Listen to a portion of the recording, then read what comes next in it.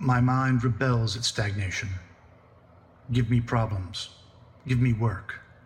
Give me the most abstruse cryptogram or the most intricate analysis, and I am in my own proper atmosphere. But I abhor the dull routine of existence. I crave for mental exaltation. Sir Arthur Conan Doyle.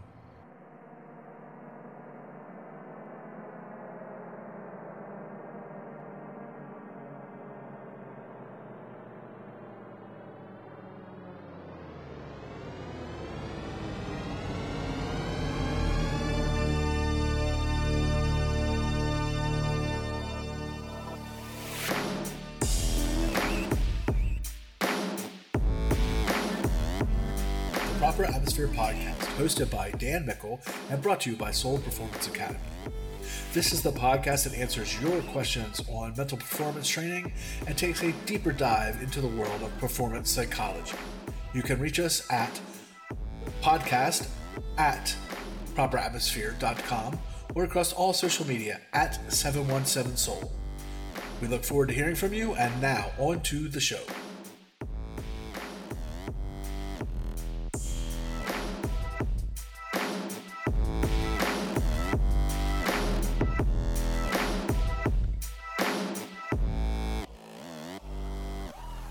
Hello and welcome to the Proper Atmosphere, the podcast where we answer your questions on mental performance, coaching, and education. I am your host, Dan Mickle. This episode is episode 9, Instructional Conflict, and our question comes from Jill in the Seattle, Washington area. Jill writes in, "Hi, Coach Dan. I'm an 11th grade swimmer out of the Seattle, Washington area, and I love what I do and I love our coaching staff. But recently, I've run into a problem where I'm getting conflicting information from my coaches and my assistant coaches. I respect both of them greatly, and both have a wealth of knowledge. I'm just not sure what to do because they're on opposite ends of the spectrum. Any help on how to address this would be greatly appreciated. Thanks, sincerely, Jill, swimmer." Well, Jill, thank you for reaching out. And before I answer your question, I just want to remind everyone that you can reach us by emailing podcast@danmickle.com or using the hashtag AskDanMickle or visiting the website properatmosphere.com, and you can submit your questions and hopefully we can help you out. Instructional conflict is a very, very common thing, especially in the youth sporting world. And first we got to look at where the conflict is coming from. And what I mean by that is, are we talking about conflict between a head coach and assistant coach, conflict between a coach and your peers or your teammates, or conflict between maybe a parent or an authoritative figure outside the coaching staff versus the coaching staff? Because how we look and handle those are all a little bit different. And I really want to focus this episode more on the instructional conflict between members of the coaching staff. So maybe in another episode, we will talk and discuss and hit on all those things with, conflicts between parents and coaches or teammates and coaches. But specifically, I want to address Jill's situation between coaching staff. And the very first thing that I would suggest in this situation is first looking to make sure that there actually is a conflict. And what I mean by that is it possible that the assistant coach and the coach are saying the same thing, but maybe they're doing it a little bit differently, so you feel like the messaging is different?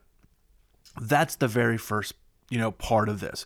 We don't want to go too far down the road in trying to correct things and having these meetings and talking with everyone just to find out that they actually are saying the same thing, just maybe a different manner.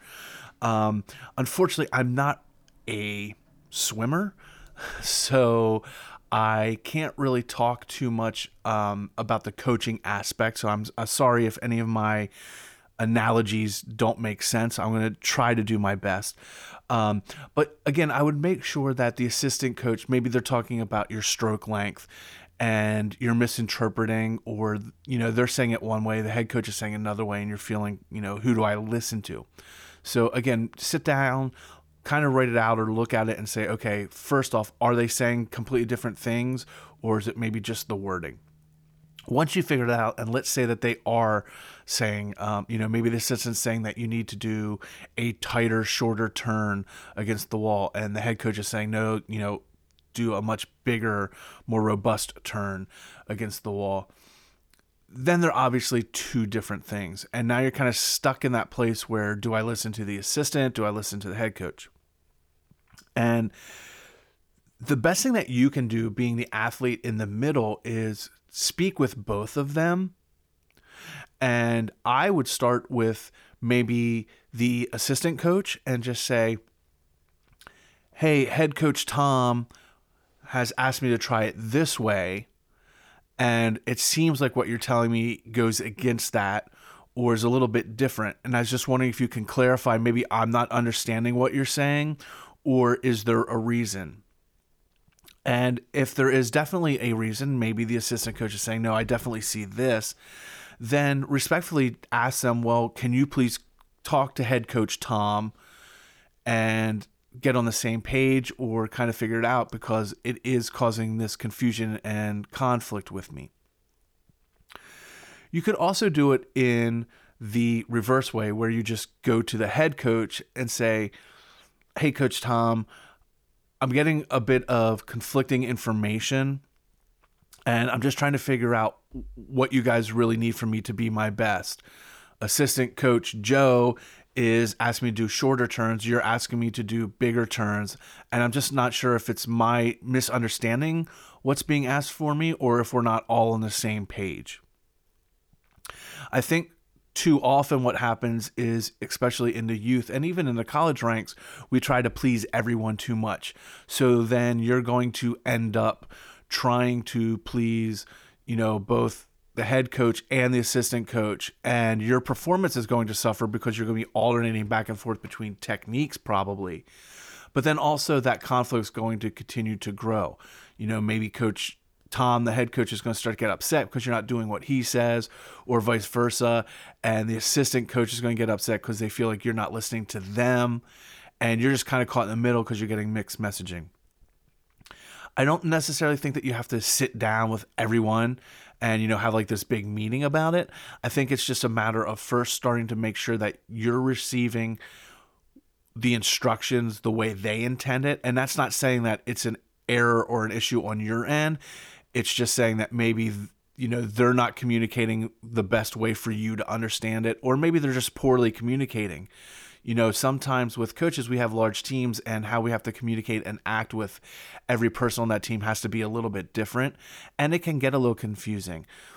So I would definitely just kind of reach out and sit down and talk about it. Now, if for some reason it escalates and it's now definitely two different techniques and both are pretty firm in it, then that's the point where you need to go to the head coach. Ultimately, it's the head coach's program from a coaching standpoint, and it'll be up to the head coach to address it. If you feel it is a conflict between the two, your best bet is to stay out of it. Just let the head coach know that you're having these issues and let them sort it out. It's not up to you to get the assistant coach and the head coaches on the same page. It is up to you to give them feedback to let them know that they're not on the same page. But the conflict resolution doesn't really involve you, other than you're being affected by it.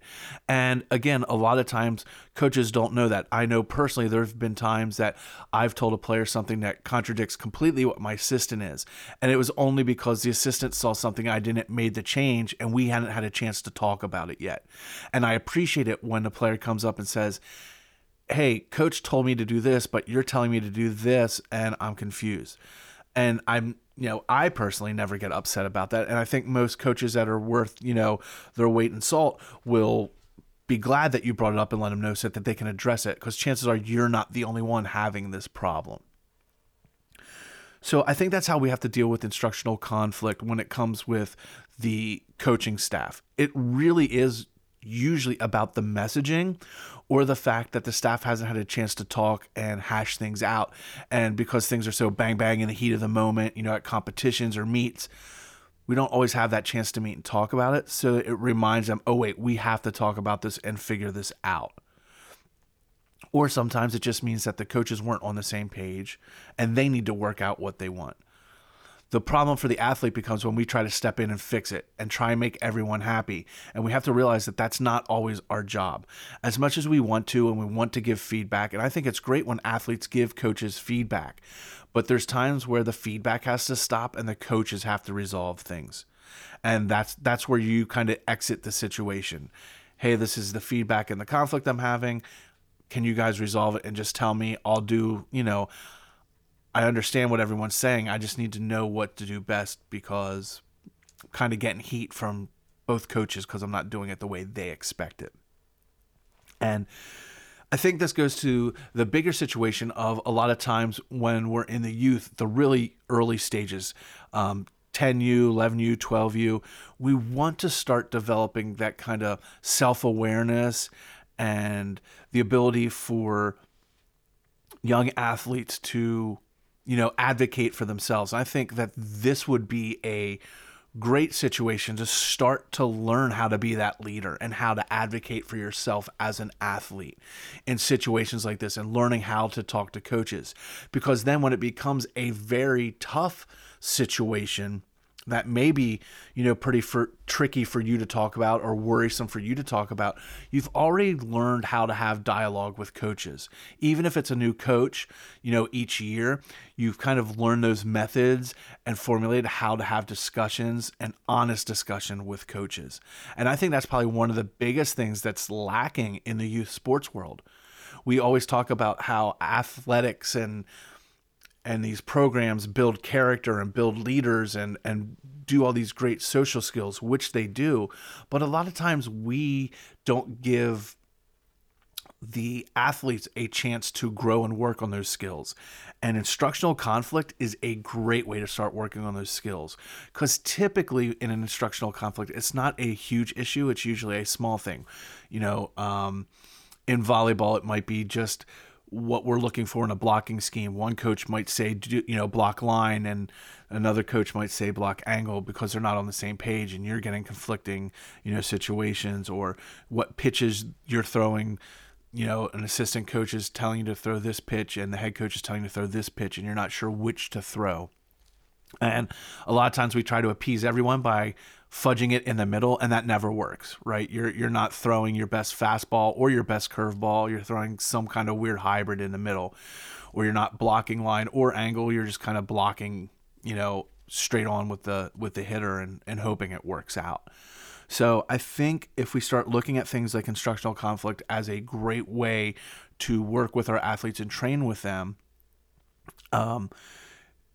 it'll have benefits in the long run. Now, from the coaching standpoint and the coaches listening to the podcast, you have to incorporate that into your program. Let them know that it's okay to have these conversations with you, that, it's not some taboo situation where they can't talk to your coach about the confusion that they're having or the frustrations that they're having. We want to open up those dialogues and teach them how to have those conversations. So, Jill, I hope that answers your question between your coaches.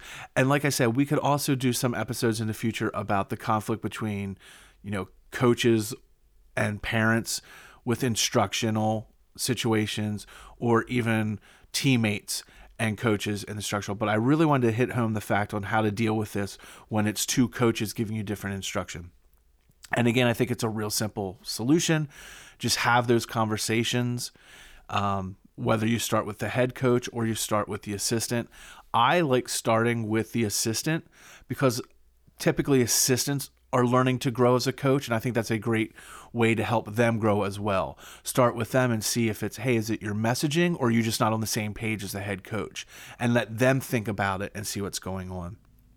And then if you want to, go to the head coach and work at that angle. But again, I think any coach that is worth anything will welcome the feedback and have that conversation and help you grow as a leader. So thanks again, Jill, for the question. And thanks to everyone for tuning in to this episode of the Proper Atmosphere podcast. Remember, you can send us your questions podcast@danmickle.com, or visiting the Proper Atmosphere website, properatmosphere.com, or using the hashtag AskDanMickle across all social media. Hopefully I'll pick it up and would love to answer some of your questions. Thanks, and have a great day. And remember, don't suck.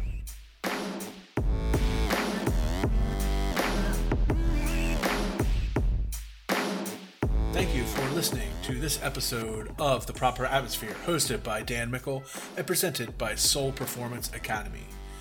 Please send all your questions, comments, or inquiries to podcast@properatmosphere.com, or reach out to us across all social media @717soul.